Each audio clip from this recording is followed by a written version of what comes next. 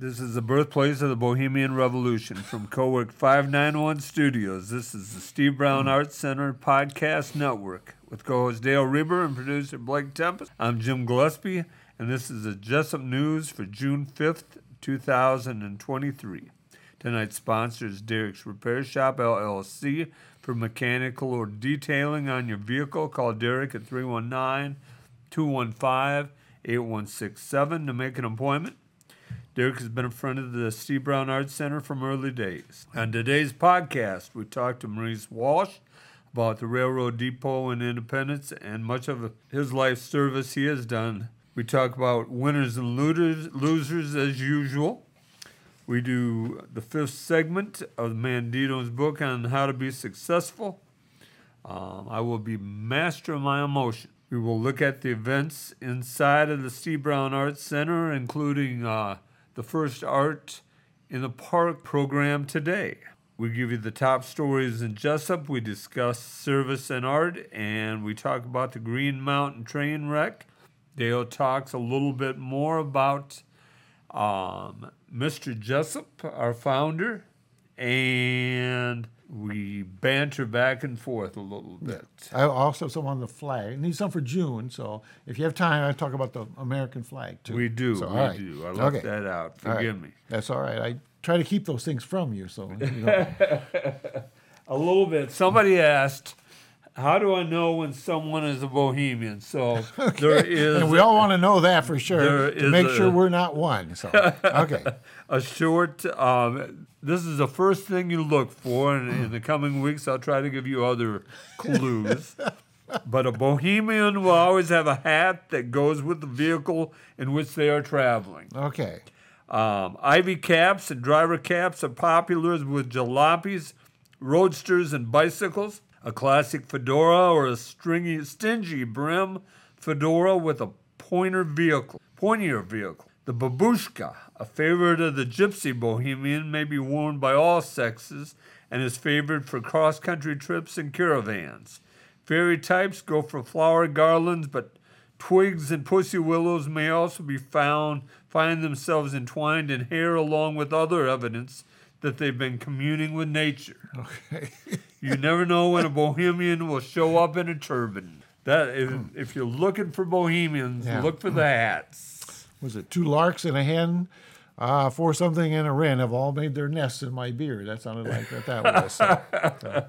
I was down to Mr. Polk's. He was here last week, yeah. And I stopped at his store yesterday and looked around, and he's got several hats that I think would look well on you, and they're only like $4 or $6. Oh. They were brand new, and they're the felt. They're not cowboy hats, but not fedoras either. But they're, and I think I've seen you wear a hat like that before. I have a fedora. brim clear around. Yep. But you should stop and look. They looked really nice, and the prices. I bought a few fishing lures for my grandson, and I bought a cap for myself. Cool. But he's got lots of stuff in there, and so. Blake. I forgot to tell you on the podcast when you go online. We spelled his name wrong. He told me that. So I said, well, I'm sure Blake can change that. Yeah. So, but see, Blake's got his earplugs in over there, so there's no sense talking to him right now. Also from last week, I talked about Mr. Polk, but I talked about the Jesup trees, and I got a call. Someone said, I'm going to be in Memphis this summer. Tell me more about those trees where I can see them.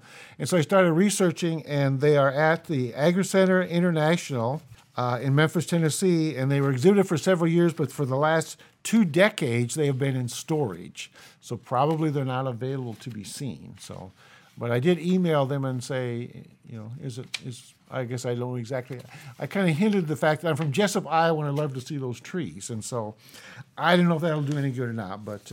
Dropping names is what you're doing. Well, just hope it's a heavy enough drop that they will say, well, if you come out, we'll be glad to show them to you. So that is kind of a carryover from that show from last week. And so.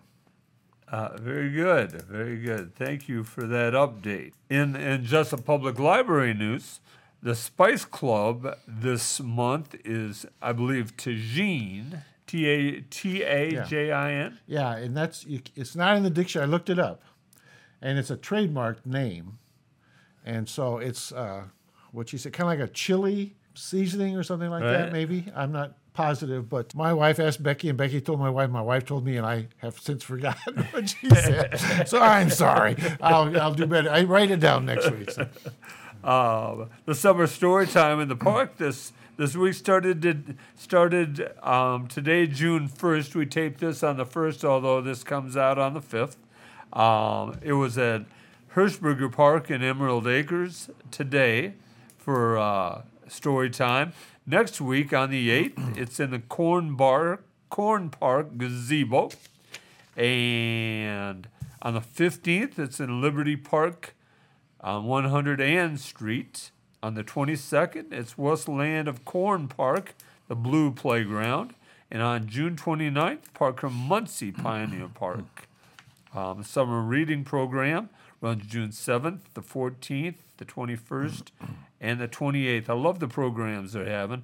One is Community Helpers and Hometown Heroes. The next week is Friendship and Team Building. June 21st is Gardening, and the 28th is Kindness. Okay. I'm all for all those things. Yeah, I am too. Yeah. The Lawyer in the Park is Tuesday, or the Lawyer in the Library, forgive me, is tomorrow, June 6th at 6:30. Amy Davis is in from the Amy Davis Law Firm. The English paper piecing. We are hosting 2 opportunities for this sewing class led by Kathy McFarland, Wednesday, June 15th at 10 a.m. and 6 p.m. Cost is $10 for a kit and all materials. Book Club, join us Monday, June 19th at 1 p.m. to discuss Hollywood Park by Mikkel Jolett. Movie Monday is June 26th, and the movie is still to be determined. Okay. I hope it's Casablanca. It may be, but they show that on TCM so many times that I know it by heart. So. Support the Jesup Public Library by buying Velvet Coffee or the Polar Camel water bottle. New things to check out include the croquet set, disc golf, and a digital camera, and a spike ball game. Dale, we ought to play spike ball someday. Do you know how that is played? No, I don't. I don't either, so. Okay. We have to hire a kid to show us. Yeah. We'll get that on video for our fans. You have a fan? Oh, never mind. Go ahead. All right. Not by the latest emails, Yes, Dale. yeah, okay. All right. New things to check out. The Jesup Public Library is more than books. Don't forget that. Dolly Parton Imagination Library is also there for children ages 0 through 5 years. Enroll online today. And don't forget 1,000 books before kindergarten. Get your children reading now. So that's Jesup Public Library news. Dale, let's go to the winners and losers for the week. Okay, well, Speaker of the House, McCarty. Yes? I think is probably the winner of the week because, he had a lot of trouble becoming Speaker in his own caucus. And just by the skin of his teeth did he make it after, 13 ballots or something. And for him to be able to get the votes to pass this budget thing in the House, I think was a major accomplishment because I didn't think he had it. He didn't have, looking for the word, the moxie or the gusto or whatever to get the job done. For this when there's so much controversy, and so he's my winner of the week. I think this is probably a big deal for him, in for now and for his future. And I heard a little thing aside here that if it passes, the United States will need to raise by selling Treasury bonds $1 trillion in the next 6 months so they can pay off and pay back all the money they've been shifting around from account to pay the bills up until this time. And so I don't know what the interest rate is on Treasury bills, but it's probably pretty good. So you can see how it just keeps piling up, mounting and mounting and mounting. And someone told me a little thing, like if you pile a stack of dollar bills to the moon, that would be this number, this sort of thing. And there's something like that for $1 trillion, but I cannot remember what I was going to look that up, and I didn't. But it's just a fantastic, you just can't, your brain can't conceptualize $1 trillion and to realize that we're, $31 trillion in the hole. And, that money's not out there, So I don't know. But anyway, I didn't think from the past, from when McCarty tried to become Speaker, for him to get this done, I thought even though I don't like him, He should be my winner this week. So It's a big win for him. yeah. Yep. He part of the problem right now, Dale, is we have, besides President Biden, we have 535 other men and women who think they're president of the United States right now as well. That's probably true. Yeah. So. Yeah. Okay. My winner is John Skipper. He is one of the co-founders of Meadowlark Media. He is former head of the ESPN network, Okay. and he was incredible. Did a lot for women and minorities on that network, brought ESPN into modern times, and then he became addicted to drugs, and he was fired. Mm-hmm. And he was good friends with Dan Le Batard down in Miami, who worked for ESPN. And when he was fired, Le Batard rushed to Carolina to be with him. And they talked over the years, and they found Meadowlark Media, and they have built quite a media network themselves. Mm-hmm. And his name is John Skipper. Dale, who is your loser for the week? Well, again, there's lots of candidates for loser, it seems like. But this is the one that affected me the most. I read the Des Moines Register, and I also read the Waterloo Courier every day. And the Register had an article, and they still do investigative reporting. You can write them about a concern, and they will look into it. And I'm not sure this is a part of that, but there's a big, long article about a nursing home in Iowa inspected by Human Services or whoever does the inspecting, and rotten food lying around in the kitchen, people not, laying in their beds and not being changed when they need to be changed, mice running around. Apparently some of the patients were found with drugs. And they say, oh, yeah, we buy them right here in the nursing home. And they had some pretty good marijuana, I guess. And I guess they buy it from somebody in the nursing home. And everything's dirty. And the poor people, and, the older you get, the more you think about nursing homes. Mm-hmm. But Iowa, the regulators, they have cut down the number of inspectors. They have nursing homes are fined, and then they forgive the fines. The people who own nursing homes give lots of money to our politicians as far as campaign donations and this sort of thing. And I just don't see how people can make money on the misery of others when these old people, they need somebody to take care of them. And I know, man, that's a tough job, and you don't make much money. And the people that will work for that kind of money, I remember Celine Schumann, she would say she worked with some really slow learners and this sort of thing at school. She said, what bothers me the most is these are the people going to be taking care of me in the nursing home someday. Yeah. And, I'm sure that's not 100% true, but these older people, they deserve more respectful taking care of in their elder years. And by God, every time I see an article like that, I just can't get over why we can't do a better job of inspecting these nursing homes and getting them up to snuff. And because people are making a lot of money, even if you're on Title 19 or whatever, and that's all the money you get to pay, they're still making tons of money as far as I'm concerned. So anyway, the nursing home industry, you are my losers of the week. So. My loser is a man by the name of Frank Abagnale. I'm sure you've heard of him. He was made famous in a movie by Tom Hanks and Leonardo DiCaprio in a movie called Catch Me If You Can. All right. I actually saw that movie. Yep. Okay. And they make Frank Abagnale out to be the greatest criminal in the history of the world. They make him out to be a doctor at one time, a lawyer at one time. They don't talk about it, but he claimed to be a college professor at one time. And he also claimed to have... You mean an airline pilot? Oh, he was a pilot. Yeah. He flew deadhead on several flights. Mm-hmm. But how he made his money is he made counterfeit checks. Okay, yeah, I remember. And he claimed to have made over $1.3 million, $1.3 million worth of checks. Unfortunately, research has been done, And nobody can find that he was ever a college professor. Nobody can find that he made more than maybe $100,000 in checks. Okay.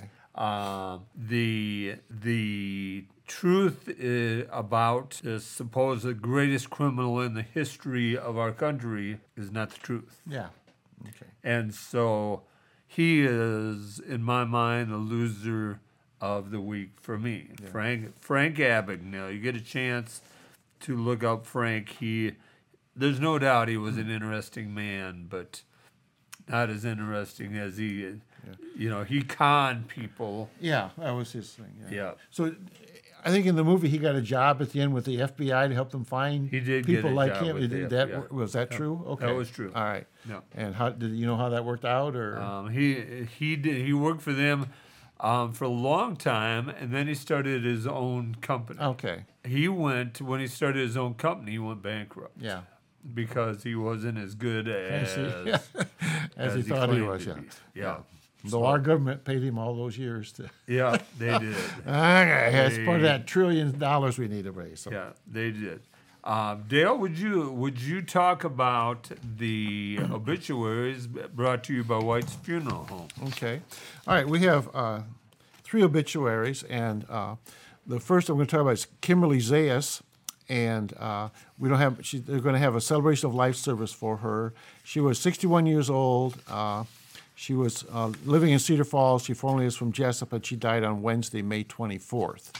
And so the complete obituary is going to come out later on, as I understand it. But I see her picture here, and I recognize her as a Jesup person. So this next one is Diane S. Miller, and I knew Diane quite well. She worked in the elementary school, and she was the lunch lady for years, and tried to make the kids eat their peas, but they avoided that religiously. Okay. Diane S. Miller, 86 years old, of Jesup, died Friday, May 26th at Unity Point Allen Memorial Hospital in Waterloo. They had private family graveside services at 10:30 Wednesday, May 31st at Cedar Crest Cemetery. And they also had a public visitation from 4 to 6 on Tuesday, May the 30th. Any memorials can be directed to the First Presbyterian Church here in Jesup. Diane was born on March 29, 1937 in Buchanan County, Iowa, the daughter of Claire Miller and Esther Delilah Walter Miller. She graduated from Quasqueton High School and attended Mount Mercy College in Cedar Rapids.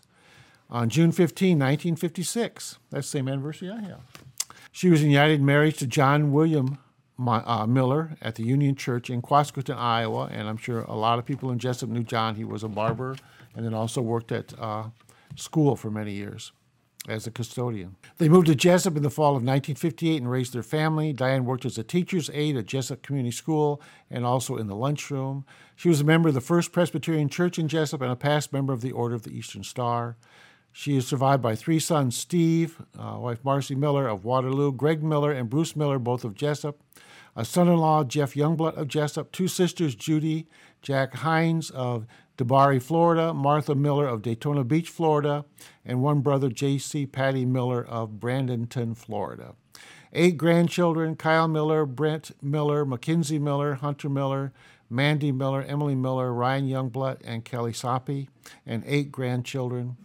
In addition to her husband, John, she is preceded in death by her parents, 1 daughter, Cindy Youngblood, and 1 brother, Arch Miller. Online condolences, I'm sure, can still be posted at whitemounthope.com. And so I think Mackenzie Miller, did you ever as a student? Yes. I did too. She was a really good, sharp girl. Mm-hmm. And the other ones, I'm afraid I did not know. And then our last one is Sally A. Kresser, and Kresser's a Jesup name.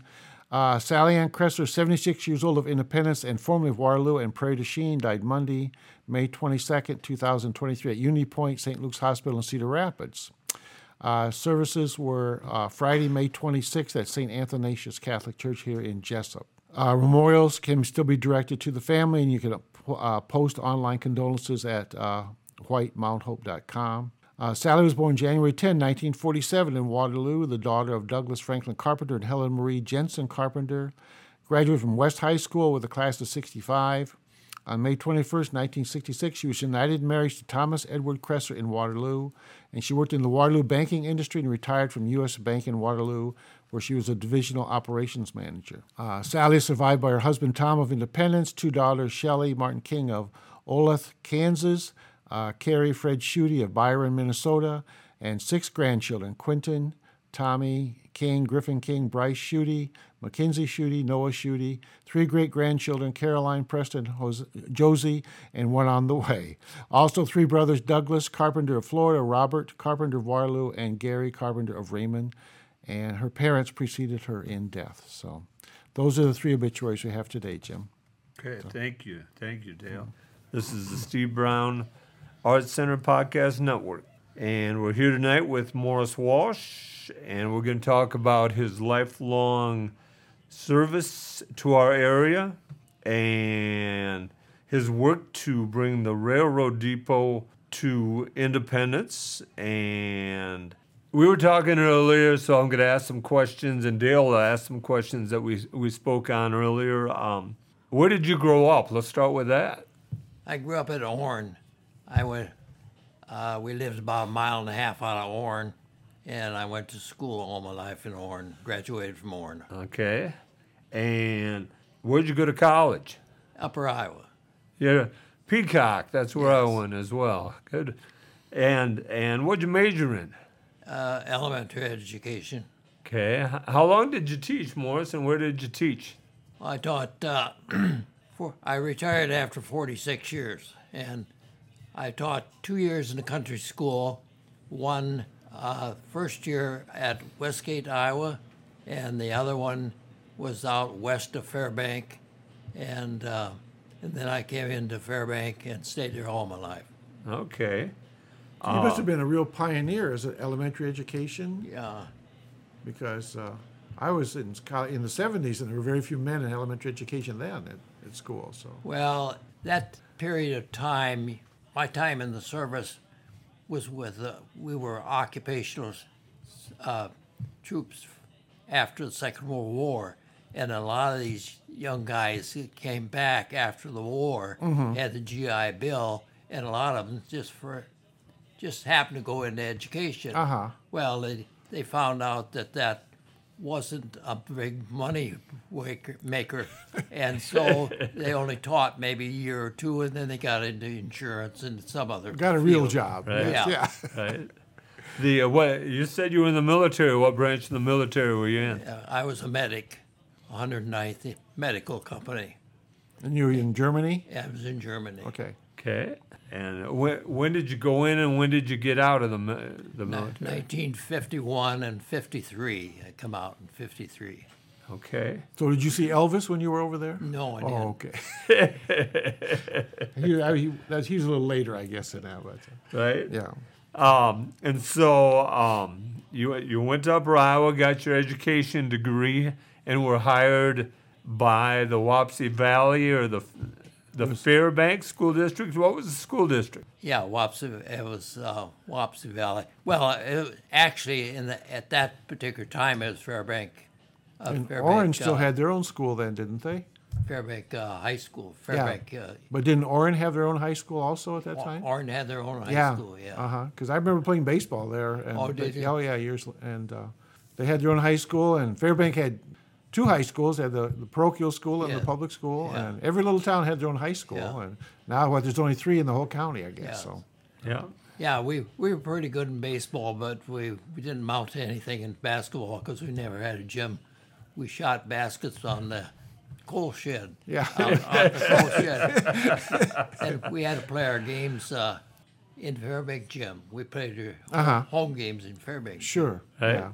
And that wasn't very big, was it, No. compared to what they are now? Yeah. And, I remember reading once somewhere in Iowa, they had a gym had a support pole right in the middle of the floor, Well, and they used to use that to peel off their guy guarding them, and so. I'll tell you, I worked for, during the summer, I think when I was still in school, either junior or senior, I worked for Jacob's Floor Sanding, painting and floor sanding, and he was out of Old Wine. And we we finished the Aurora gym Okay. at that time. Yeah. And the ceiling was so low that you had to almost shoot a straight shot. Okay. We didn't have a pole in the middle, but Yeah. it was their ceiling was just so low that Yeah, they couldn't play volleyball there, could they? No. So, well, that's very interesting because some of those old gyms have, of course, they're all gone now, but they Yeah. have interesting stories. I get you off track. No, I'm that's sorry, but good. I found that No, interesting. that's why we have Morris here. So Morris, you taught over 40 years, and then you retired, and then you started your second career. after my teaching, I spent 2 years in the service, and then along with my teaching, of course, we had a big family, so I needed extra income, so I took the city clerk's job and had that for 20 years. And then after I retired from that, then I was elected mayor for 30 years. That's at Fairbank? Yeah. Wow, that's a long time to be. You must be a popular man in Fairbank to get I 30 don't know, elections or must 30 be. years for. Is that every 2 years you had to run? Yes. Or? Wow. So. Yeah. And how many children did you guys have? I was in Germany when our first was born and was born, and so I requested to come home, Sure. and I did. But then we had 8 of our own, and then we took my wife's sister when she was 5 years old because her mother passed away. Okay. So. Yeah, when she was 43. So. Yeah. So do you want to say hi to any of those? Do you think any of those would listen to this podcast? I don't know, probably not. So are your children around the area or?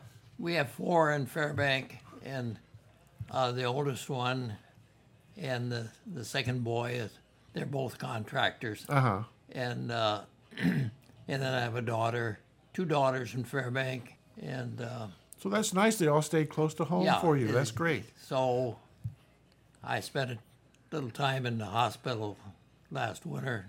So I had daughters. Yeah, I bet- daughters stayed right with us. Did you guys do a lot of babysitting with grandkids then? No, not very often. Not really? Okay. So I would have thought that you'd have been prime suspects for. Yeah. What? So I know that you were real active, Morris, in bringing the railroad depot to Independence. You want to tell us about that a little bit? Well, to begin with, we were longtime members of Fayette County Tourism, and we were asked to come to Buchanan County Tourism and join to help them get organized back in those days. And we had a slight meeting in Jeanette Randall's mother's kitchen one day, and I made the comment that we should be a liable organization if we had a location of our own, because we were sharing places with other organizations in Independence, and so we didn't have a place of our own. So I made the comment that we should have a place of our own, and Jeanette Randall, who was a member at that time, agreed, and she stated that she knew the Illinois Central wanted to move the depot, and they wanted to get it off the track where it was located. And she said, by the way, I see a sign in Leroy Greenleaf's lot over there that he has for sale. And she said, I'll check with Leroy. And Leroy wasn't selling the lot. He was selling railroad ties. Oh. He had his sign out there by some old railroad Okay. ties. Yeah. So anyway, Leroy, being a good community person, agreed to sell us the location. So we now had the location, and we knew we could get the depot, so we applied for a grant. And we were, the grant was through the transportation department, and we were given better than $200,000 Oh, wow. for the grant. And that started us on the right track Yeah. to move the depot. Anyway, in Fayette County, we had moved a log cabin up there, and our mover was from Wadena, Ellsworth, from Wadena, and he came down and looked at the depot, but he decided it was too big because the depot weighed 350 ton. Oh, my. And he said he'd have to rent so much equipment, so many wheels, so he wasn't interested. So Jeanette continued to look, and she found a mover from Kentucky, and his name was Edwards Mover and Moving and Rigging.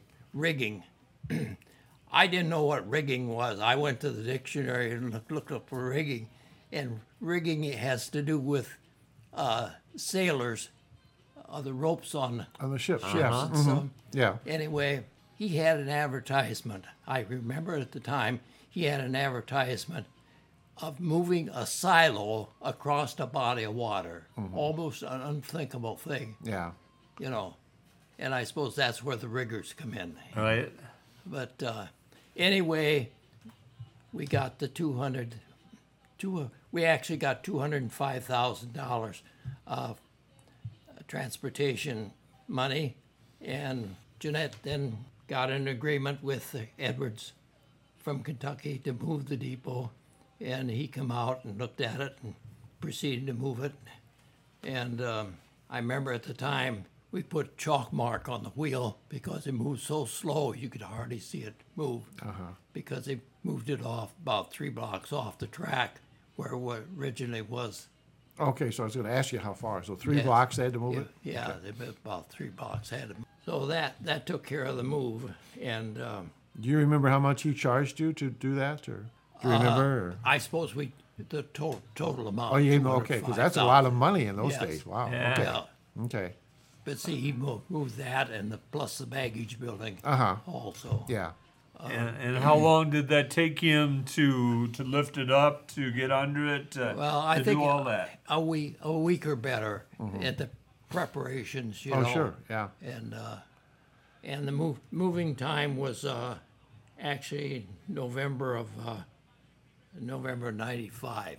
That is a No. beautiful site for the tourism center. Yeah, the total grant was $205,800, and the time was November 18th, 1995. Okay. And what did the building cost to buy?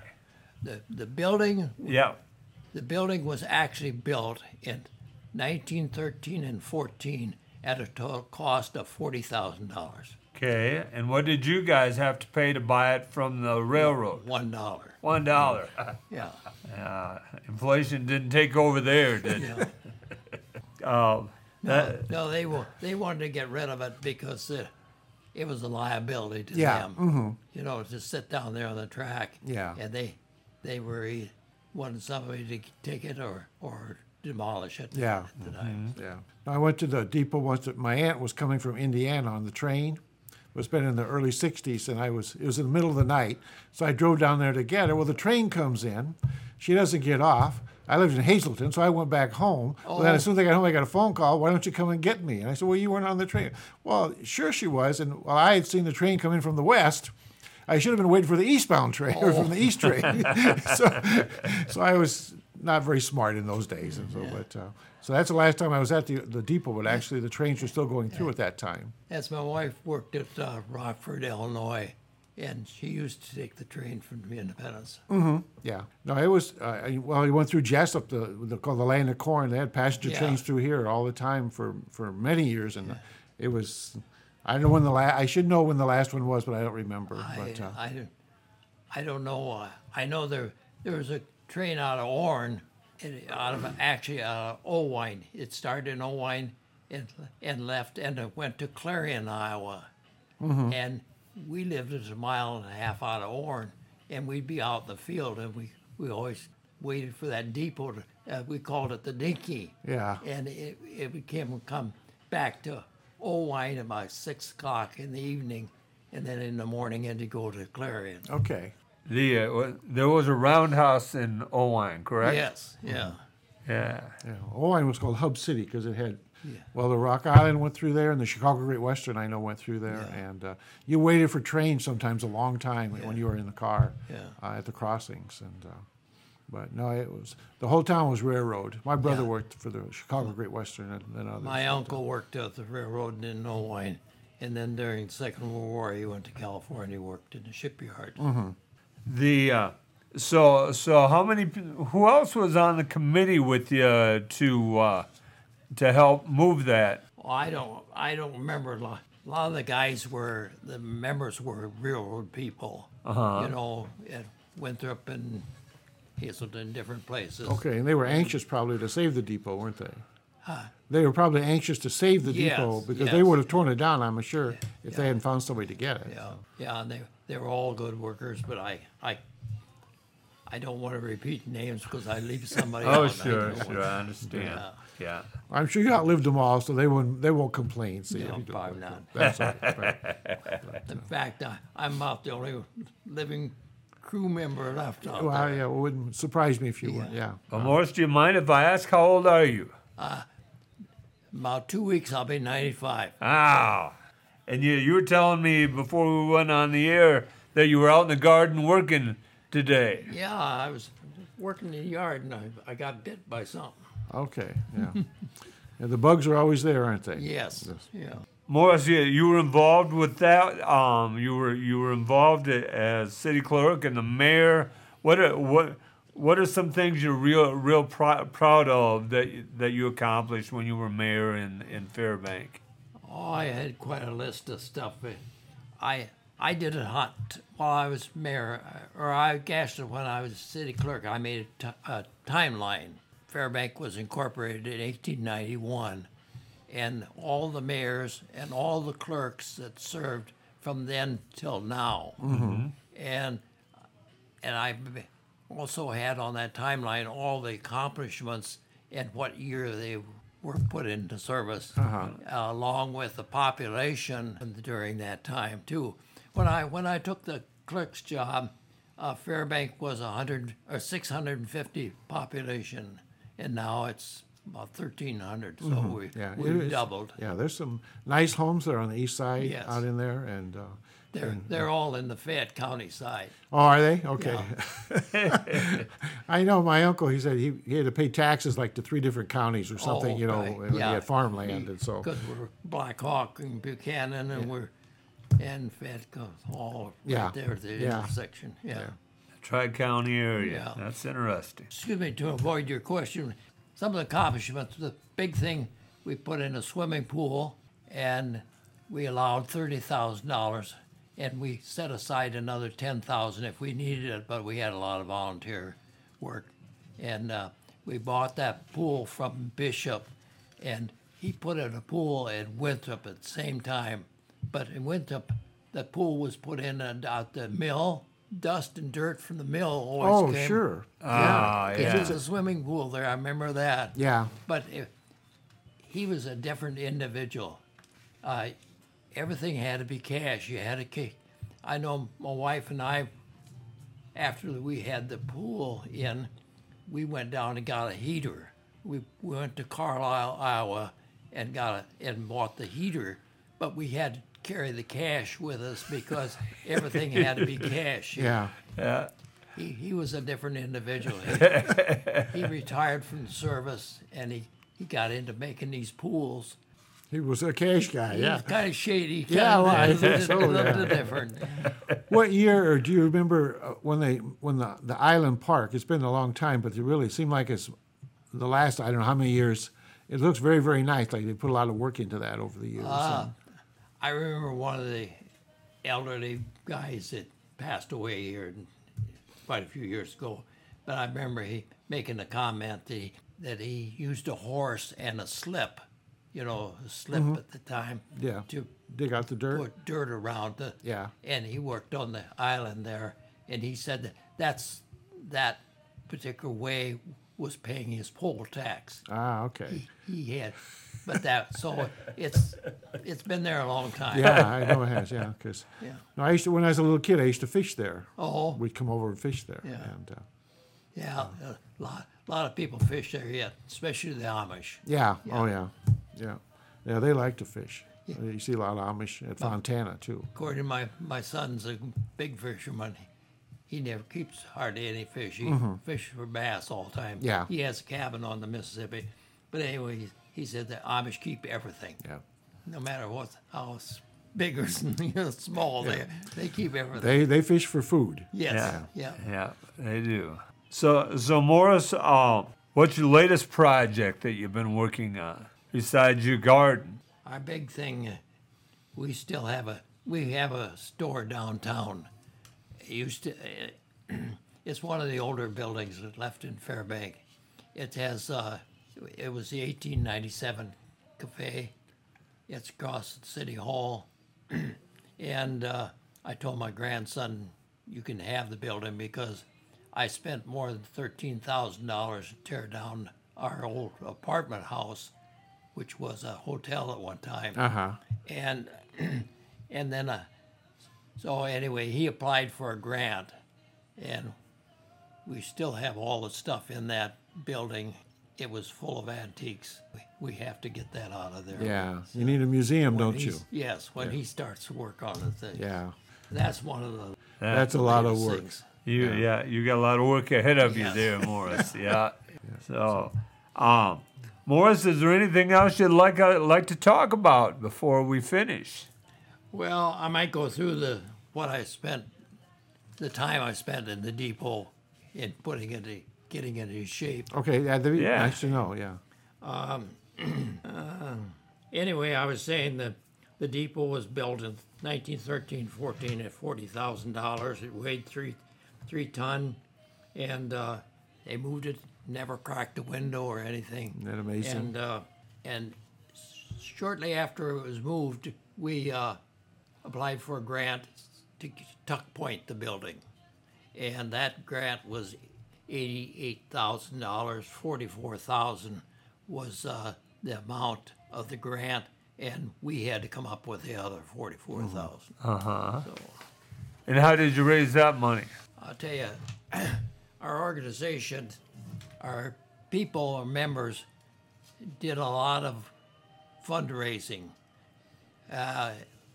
We used to begin with, we went to Hazelton. Hazelton had bingo, so we would serve lunches at the Legion building there. Yeah. Right. And we would generally take a month at a time, or sometimes 2 months, and once a week they had bingo, so we raised money that way.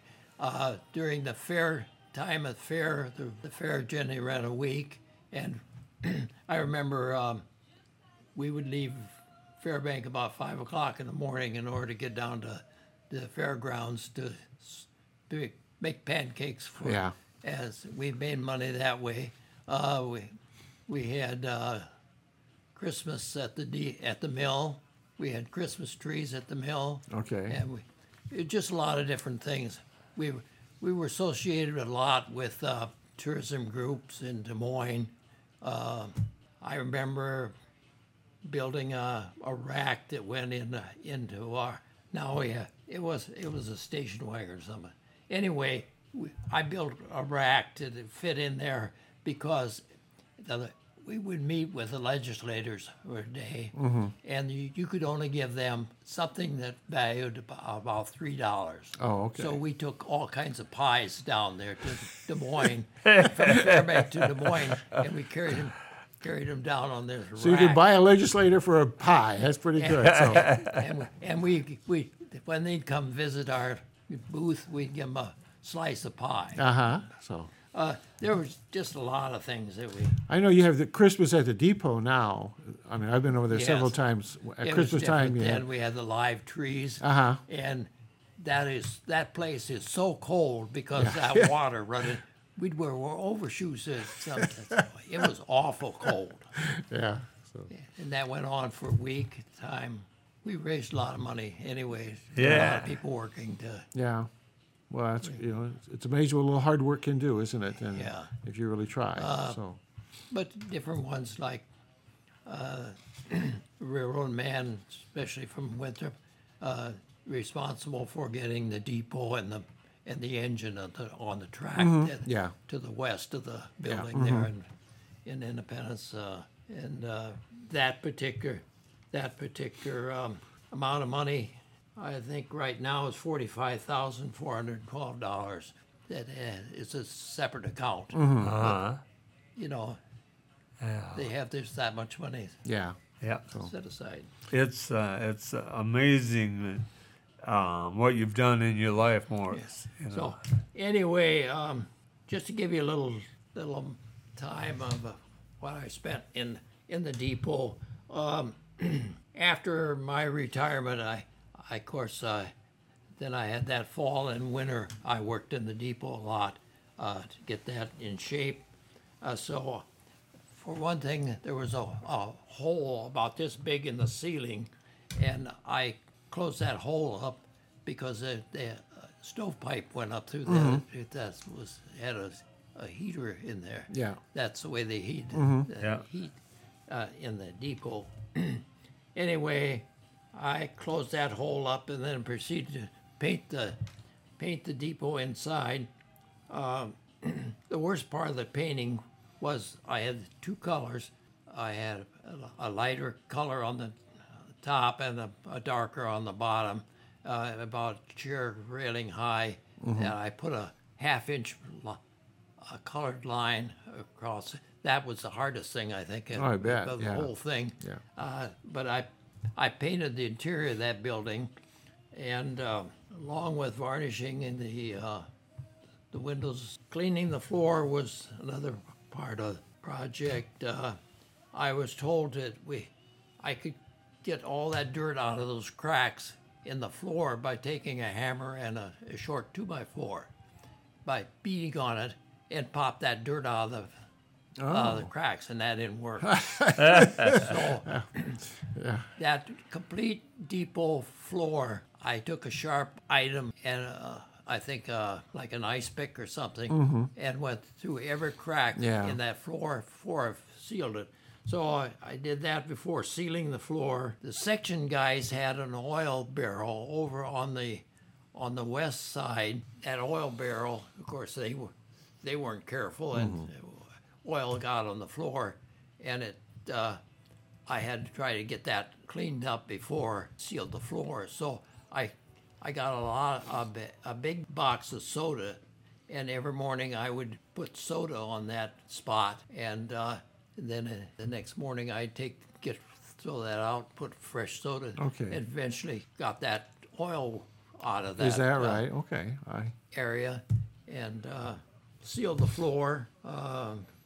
The benches originally came from Waterloo, and they were walnut and awful heavy, so they also had crack probably 2 inches.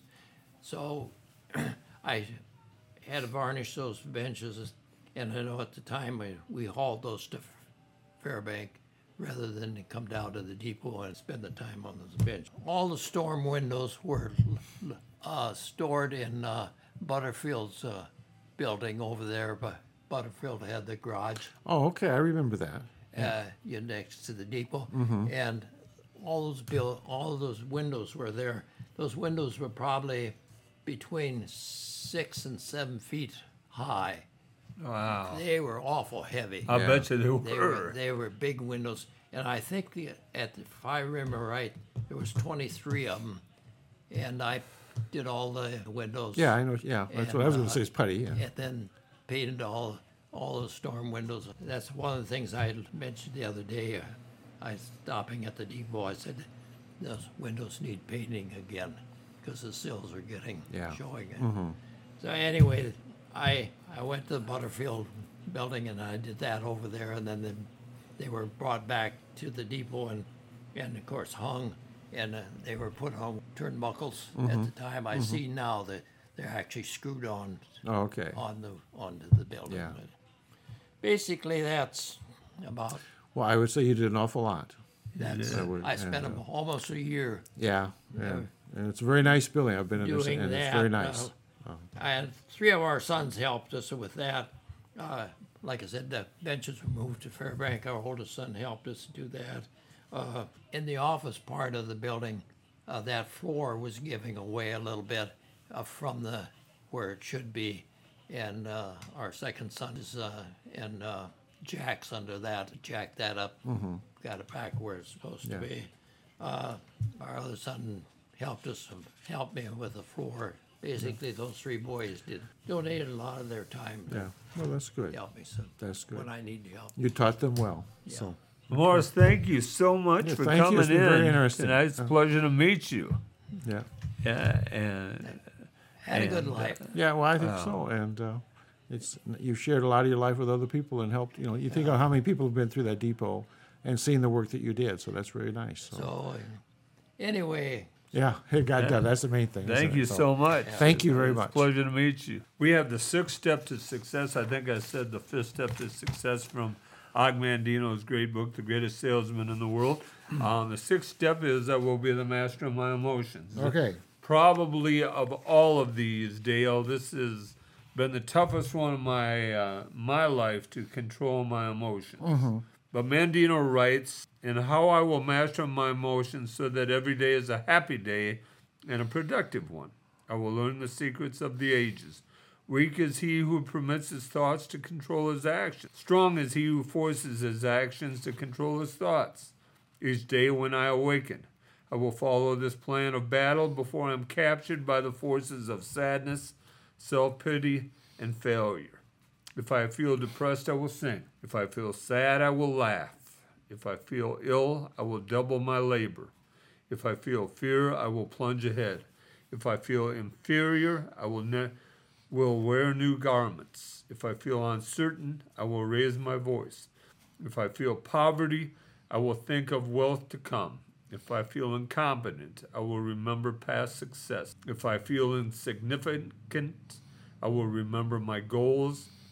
And today, I will master my emotions." I just love Mandino. I know you do. There's a lot to that. I remember, like, if you're sick for 3 or 4 days, just been laying around in a sweatsuit, not shaving or anything, not showering, just moaning and groaning and feeling sorry for yourself. And then one day you wake up and you say, okay, so you shave and you shower and you dress up a little bit, and it makes you feel a whole lot better, even though you may feel exactly the same, but you've done something to try to perk yourself up. And I think part of that is what he is saying there. It's just there are things you can do for yourself, for your emotions. Yeah, So, I agree with that. Dale, you have something on the flag. well, I excuse me, was looking at June.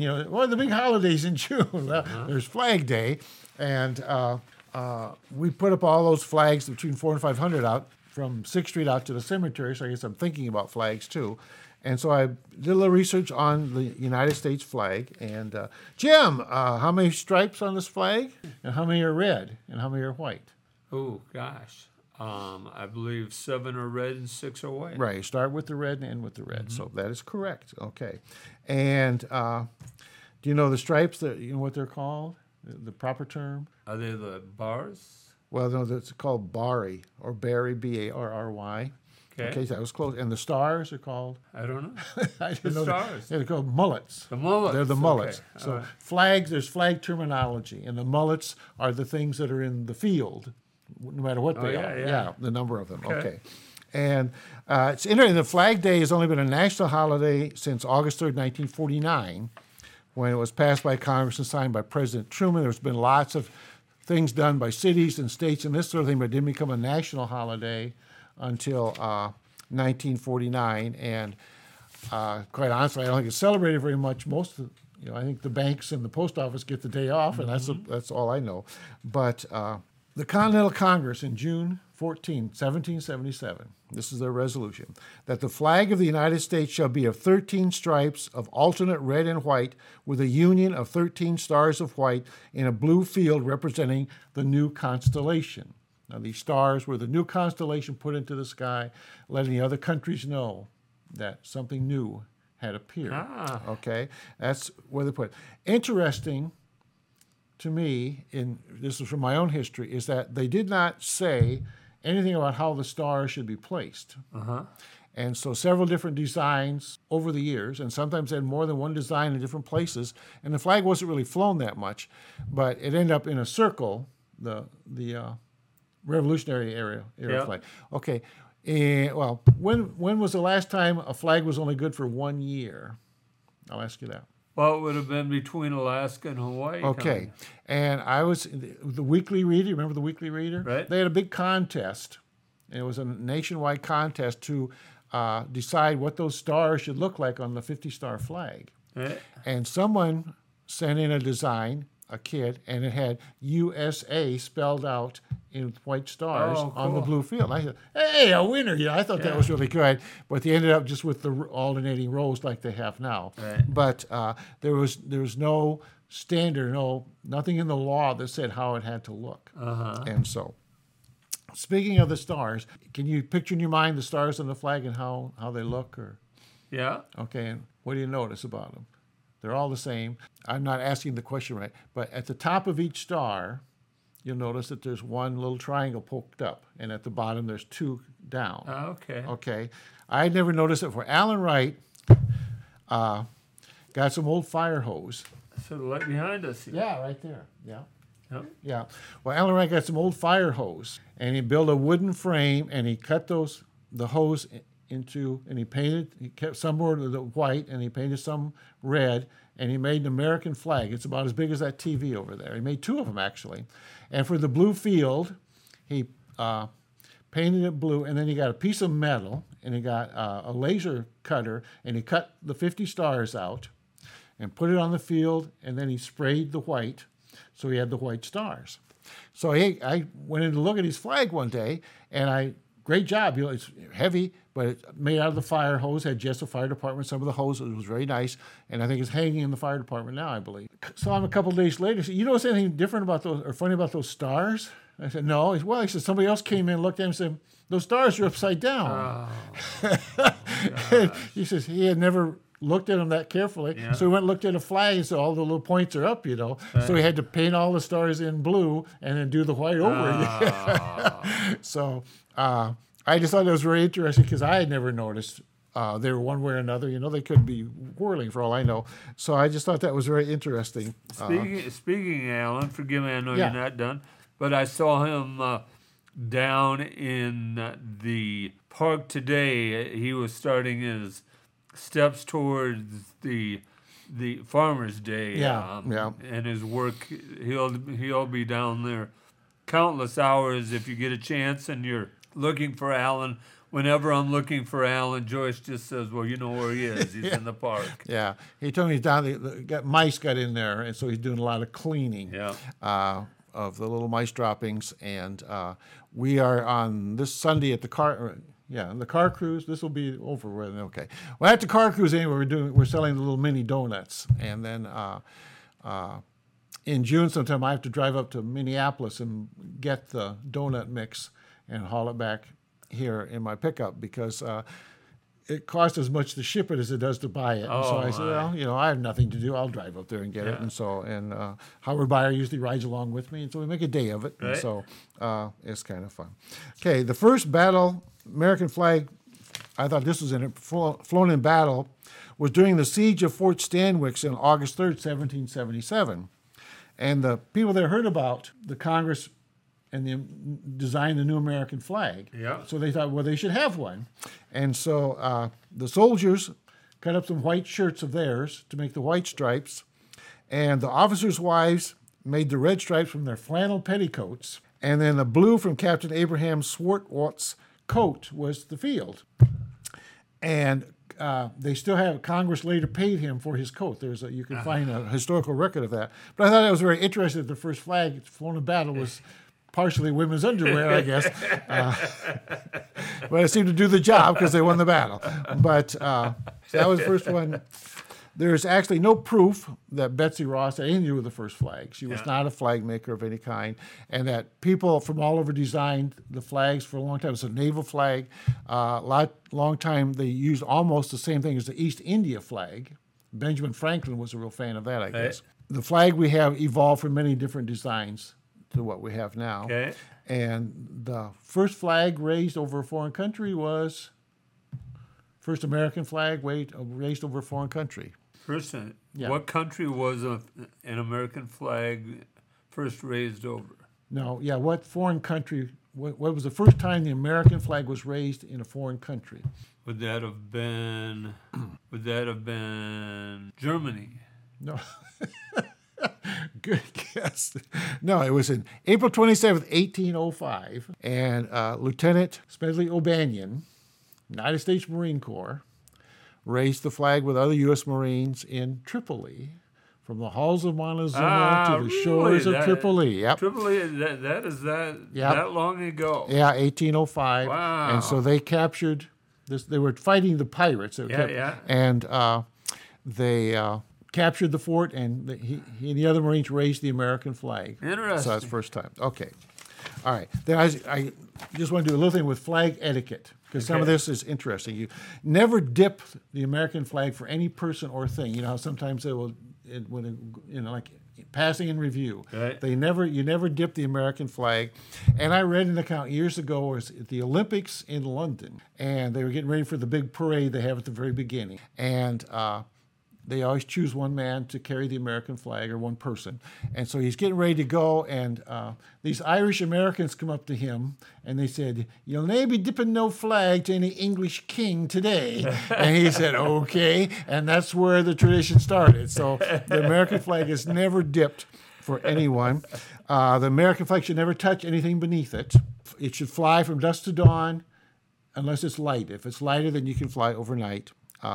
You're not supposed to carry the flag horizontally. So when you see these big celebrations, like at football stadiums, sometimes they have military in uniform with a big flag, they're all carrying a flag. That's against flag etiquette. It's inappropriate. It's inappropriate, yes. But most of these things are kind of ignored now. Flags on wearing apparel are forbidden. And that's why I wore this shirt today, so you would see that. Yeah. And you see, really got started like during the anti-war movement in the late 60s, where people started sewing the American flag on their butt, on their blue jeans, as part of the protest. And so its use on wearing apparel is not allowed. You're not supposed to use the flag for promotional purposes or advertising, or print it on like paper napkins or boxes or anything else intended to be used and then temporarily and then discarded. Mm-hmm. And I was telling this to Fritz Keys the other day. We were talking about the flag. There's a restaurant in Cloquet, Minnesota called Gordy's. It's a great, been there since the 60s. Diner food. I mean, they go through tons. But when they make a sandwich, at the end, they have a toothpick with a little American flag on it, and they stick that in the bun. And so then all those little flags then get thrown in the trash when people are, and that bothers me. I don't, and I've never said anything to anybody about it, but it bothers me somewhat that all those little flags are just being thrown in the trash with the napkins and the leftover hamburger and this sort of thing. And so they say in the a lot of things are ignored like this, because people are sewing flags on hats and this sort of thing. It's all right for police officers and those sort of things to have flags on the uniforms, but for regular people, it's against the etiquette. So anyway. Well, one thing that I knew from being a child, a lot of the stamps, postage stamps, have flags on. Yeah. And you're not supposed to put that stamp on the letter upside down. Right. If you do, it means that you're in danger in your home. Right. Yeah. It's code now. Yeah. It'd be interesting how many people know that. Yeah. Well, it's part of the flag etiquette. You can fly it upside down as a warning or indicate danger or something like that. It is proper. And when flags are flown at half staff, like when someone dies, important, it should be raised to the top and then slowly lowered half staff. And then at the end of the day, you raise it back to the top and then you bring it back down. Is the proper way of doing it. And same with Memorial Day. A Memorial Day is supposed to fly at half staff till noon and then full staff afternoon. And so I had not realized that for Memorial Day. Yeah. So it's nice. I think a lot more people now are honoring the flag and thinking about the flag than ever before, as far as I'm concerned. You see it flying all over the place, and people are quite proud of their flag, and it is quite a good-looking flag, I think. So, all right, that's all I got. Thank you, Dale. That's all right. In Jesup news, they're fixing a fire hydrant over by the fire station, actually. That makes sense to me. I don't know. Someone hit it last winter. It was leaking, actually. Okay. And so They've been working on that. The city is deciding on whether or not to hire a resident attraction company. Dale, I'll give you a guess. Do you know what a resident attraction company is? I would assume it's a company that tries to get people to move to your town. That's what I guess. Yeah. But City Hall told me different. Okay. What the job is this company protects whoever they're working for on the internet. Oh, So okay. if there's something posted on the internet that is wrong or inappropriate about Jesup, let's say someone is mad at Jesup and attacks it. Yep. It is their job to find it and have it removed for us. I have heard of that actually. Yeah. Yeah, Okay. and the cost is somewhere around, and Coley told me it's somewhere between $13,000 and $15,000 a year. Coley was telling me that actually Jesup Community School District has a resident attraction company for them. Oh, okay. I did not know that. Yeah, and protects them. Yeah. So I know businesses have to have something like that because, like your competitors can throw a bunch of negative comments on the internet and your business, folds because people Right. check those things. So Yep. so don't believe anything you read on the internet. Who said that? Lincoln. Abraham Lincoln. That's right. Yeah, Okay. yeah. They are asphalting part of 6th Street presently, and the splash pad quotes were due this past Thursday. Okay. Actually, they're not necessarily quotes. Yes, they are the quotes. They're not bids, they're quotes. 'Cause Okay. I believe only 2 companies in the area do like a splash pad, so Okay. they're So these are estimates or they're bids? they're bid. They're Well, bid. they're like bids. They're quotes. Okay. That's Yeah. Coley called No, them this quotes. is how much they would charge to do Yes, the job. Okay. yes. All right. The lunch in the park starts the 8th, next Thursday. Right. Or so. Be this coming Thursday. This coming Thursday, yes. I was thinking it started last Monday, or last Thursday, but it didn't. It started the 8th. So they're still looking for anybody who may be interested in hosting lunch in the park all of July if you're interested. I saw on the 8th the library, Friends of the Library doing it. They're doing like a potato bar, Yes. I guess. And so, Yeah. I don't eat those normally, but I've had them at lunch in the park before, and they're quite good. So it's an interesting way to eat a potato. Yeah, it's $5 is an incredible meal. Yeah. Yeah. So that is the community news for us. Tonight we have on a man that talks about the railroad depot in Independence. And so I thought I'd talk about the Green Mountain train wreck that took place here in Iowa, March 21st, 1910, Okay. at 8 o'clock in the morning. Okay. Do you know where Green Mountain is? I do know. Okay. It's over- I've been there before. Okay. Yes, All right. it's actually over in Tama County, by Gladbrook, Iowa. Yeah. And not far from Marshalltown. No, And- not far Yeah. from Marshalltown. And The coordinates actually are 42 degrees north and 60 degrees west. a little aside here is that Gladbrook and Rhinebeck been feuding for since they combined, and Gladbrook even tried to get out of the district, had tried to have the district dissolved, but many kids from Gladbrook open enroll at Green Mountain, and actually. To my friends now, they're keeping that district afloat with all the money coming in from Gladbrook, because the Gladbrook people are very bitter about things with Rhinebeck, and so a lot of them go to Green Mountain to school. So Yeah. But anyhow, the Green Mountain train wreck is the worst railroad accident in Iowa history. It occurred between Green Mountain and Garwin on the morning of March 21st, 1910, and killed 52 people. Oh wow! I never. Yeah. It was a terrible wreck. A train wreck earlier that morning at Shelvsburg meant that the Rock Island Line trains were being diverted from Cedar Rapids to Waterloo over Chicago's Great Western Tracks via Marshalltown. The trains concerned were the number 21 St. Louis Twin Cities and the number 19 Chicago Twin Cities, which had been combined into a 10-car train with 2 locomotives traveling backward, tender first. Okay. And the new combined train now had 2 wooden cars sandwiched between locomotives and a steel Pullman car and other steel cars. So you had steel cars here, Yeah. and 2 wooden cars In the middle. Yeah, okay. And that was bad. Yeah. And so between Green Mountain and Gladbrook, just east of the Marshall County border, the lead engine left the track, hit a clay embankment, coming to a sudden stop. The steel cars sliced through the 2 wooden cars. I mean, I can't imagine the horror, force yeah. and the horror that it brought. The steel cars sliced through the 2 wooden coaches, a smoking car, and a ladies' day coach containing many children. There were no fatalities in the Pullman cars, in the metal cars. Yeah.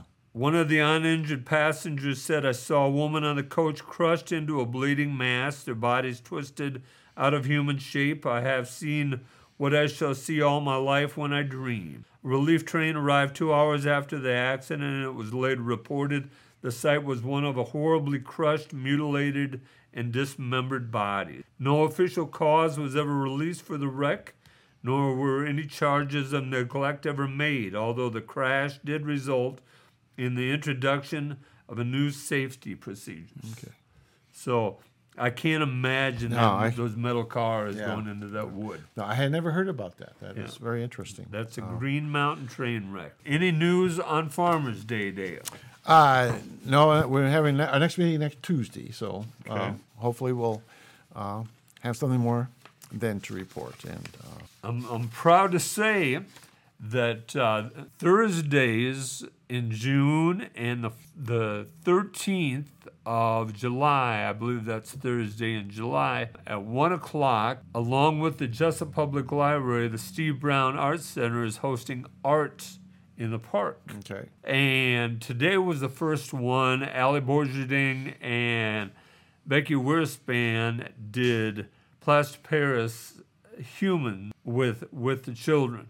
And they were incredible. Okay. I went down to watch, and I thought I'd stop and take some pictures, and I ended up staying the whole hour watching as these kids just did incredible art. Yeah, well, that's great. Yeah, there were probably about 15, 16 kids, and then 4 or 5 mothers and grandmothers, and Becky and Allie and myself. And although I'm not an artist, I assisted in some of the arts. Yeah. So that was fun. But some of the other things that Steve Brown Arts Center has going on in June include we're at the Farmers Market. We have a medium coming in June 10th from about 9 until 12 at the Independence Farmers Market. If you want your history read or your future read, your history and your future. Okay, and she uses cards? She uses cards, tarot cards. Tarot card, okay. Yep. We also have we've also been doing StoryCorps, and we've had some neat stories. If you go to StoryCorps and type in Buchanan County, Iowa, they will come up. And some people that were interviewed included Serena Andrews, talks about her sister that passed away from cancer. Joe Olson, a friend of the Steve Brown Arts Center, talks about his support of art in Buchanan County, Iowa. We talked to Roger Barloon, the Independence music teacher, about how he got into education. Okay. So you get a chance, go to StoryCorps and type in Buchanan County, Iowa, and those interviews come up. Remember, they go into the Library of Congress. And you're doing those during Farmers Day also. We're doing those during Farmers Day. The gazebo as well. is wide open for you. Good. Anytime you want. So. Oh, wonderful. Yeah. Wonderful. We are also pushing really hard, and we don't have enough people yet for the theater group that is coming. It is the week of July 24th through July 28th from 9 until 5 each day. It's for all aspiring actors from ages 6 to 13. And these are professionals coming in, and they're going to help the students put on a drama that week at the end of the week. It's a musical. A musical, Yeah, yes. yeah, Thank you. yeah. I know. I was in a text thread today with Heather actually and Kara, and Heather said that they are putting on Mary Poppins this week. Yeah, that's where I'm going. Oh, you are? Yeah. You're going out to Mary Poppins. Yeah. We are trying to get at least 20 students for that. Right now we have 4. And Kara's pushing that. I am working in Waterloo a little bit to get more people from Waterloo. We will get that. The people putting this on are donating their time, and they're not taking no expense money or anything. They just Heather is a graduate of Jesup, and she knew Steve Brown, and she just thought this is a way that she could help, and so this is all volunteer on their part, and they're quite good. They do a wonderful job with kids. If you're still interested in signing up, there are applications down here at 591 at Cowork, and Kelly has them in her office. Stop by. Also, Brock Sabers has them at the school. Okay. As far as Littleton Free Watermelon Day, we are. I've talked to several of the artists in the last 2 or 3 days, actually, and that is coming up as well. The 29th. Have you checked the watermelon plants? Are they growing or? Actually, we checked. Okay. The Independence FFA is supplying the watermelon. Yeah. But it's been so dry. I know. That's what I was wondering. So, Yeah. But I don't think any rain today. We had some rain today. I don't know if they got any rain. Well, but it's they need a been lot. They need to water those plants. They Get do. the watermelon. Yeah. Yeah, I've been watering my flowers, but my grass looks like a desert. Yeah, it looks like August, doesn't it? Yeah, it's just it very, does. very strange. So, We need rain. Some of the musical groups that day are the Belvins and Powers will be on the Reyes stage from 1 until 3. Chet Reagan and Mandy McCleary, I talked to them just before I came, actually, Okay. Dale. They are going to be on the Littleton Chatham Historical stage from 3 until 5. And the Bad Habits Band will be on the Reyes stage from 6 until 8. Artists include Bruce Gordon, a colored pencil artist from Grundy Center, Iowa, and Helen Hunter from Marion, Iowa, and Barb Prawl, one of the better. she's your favorite, isn't She is Yeah. my favorite. Yep. She is an incredible one. Barb just makes me happy every time I talk to her. That's the kind of person to talk to then. Yep. The food vendors include the Jesup Lions Club, Boyd's Food Truck, and Totally Rolled Ice Cream out of Northeast Iowa. Free watermelon 4 to 5. Sponsors include Littleton Lounge, Reyes Concrete, Littleton Chatham Historical Society, Jacobson Fabrication and Repair, Dream Chaser Acres, Boyd's, Jesup Lions Club, Independence High School, FFA, Thomas James, Totally Rolled Ice Cream, Northeast Iowa, Even Events and Rentals, and Derek's Repair Shop. And this is all presented by the Steve Brown Arts Center. Dale, the Steve Brown Arts Center is working diligently to get a home. We are sharing homes like with Cowork 591 right now. They're kind enough to let us do our studio stuff here. We have done stuff at the Littleton Chatham Historical Society. We've done stuff at the library. We do stuff in the park. We've done stuff in the basement of City Hall. We've done stuff at Jesup Community School District. Okay. And we are working to find a home. Yeah. So I don't have a cough, but the Cheap outfit. I know it. If we thought at one point we had a a storefront, and because of contractual arrangements with another group, we don't get that storefront, which I understand. Uh-huh. We were offered a house, but the house is in disrepair, and it would just cost us too much to rebuild that. Yeah. But it is our dream, and eventually we will get that dream. If you would like to donate to the Steve Brown Arts Center or have an idea for an event, go to stevebrownartscenter.org and follow the link. If you have news or would like to sponsor us, email us at jim@stevebrownartscenter.org or call 319-290-0241 and leave a message. Dale is pretty prominent in the Jesup community. If you see Dale on the streets in Jesup, don't hesitate to stop and share any ideas with him. We're here with Blake Tempus, and Blake has been producing us since the start, and we cannot say enough kind words about him. He is going to college, he's working 2 jobs, and he's raising a motorcycle and a car right now besides. So And he doesn't yell at us too much, does he? For doesn't. being old and not knowing what we're doing. So yes. He drags us through it. Yeah. I'm Jim Gillespie. Thanks to co-host Dale Rueber, our producers Blake Tempus and Kelly Seahaas at Cohort 591 Studios. Remember, each day is about little victories. Little victories.